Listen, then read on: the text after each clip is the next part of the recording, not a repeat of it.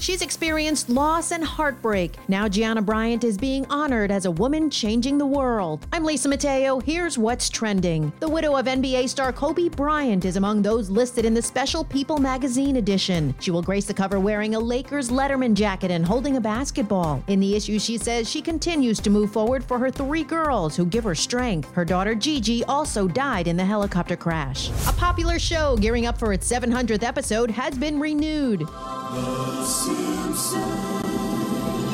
Not that surprising. Fox Entertainment says they want The Simpsons back for 2 more seasons. Woohoo! USA! USA! Pretty soon the show will be older than Homer. And FedEx is taking a step to address climate change. The company says it wants to reach carbon-neutral operations by 2040 by replacing its entire fleet with zero-emission electric vehicles. And they're willing to fork over an initial investment of more than $2 billion to get there.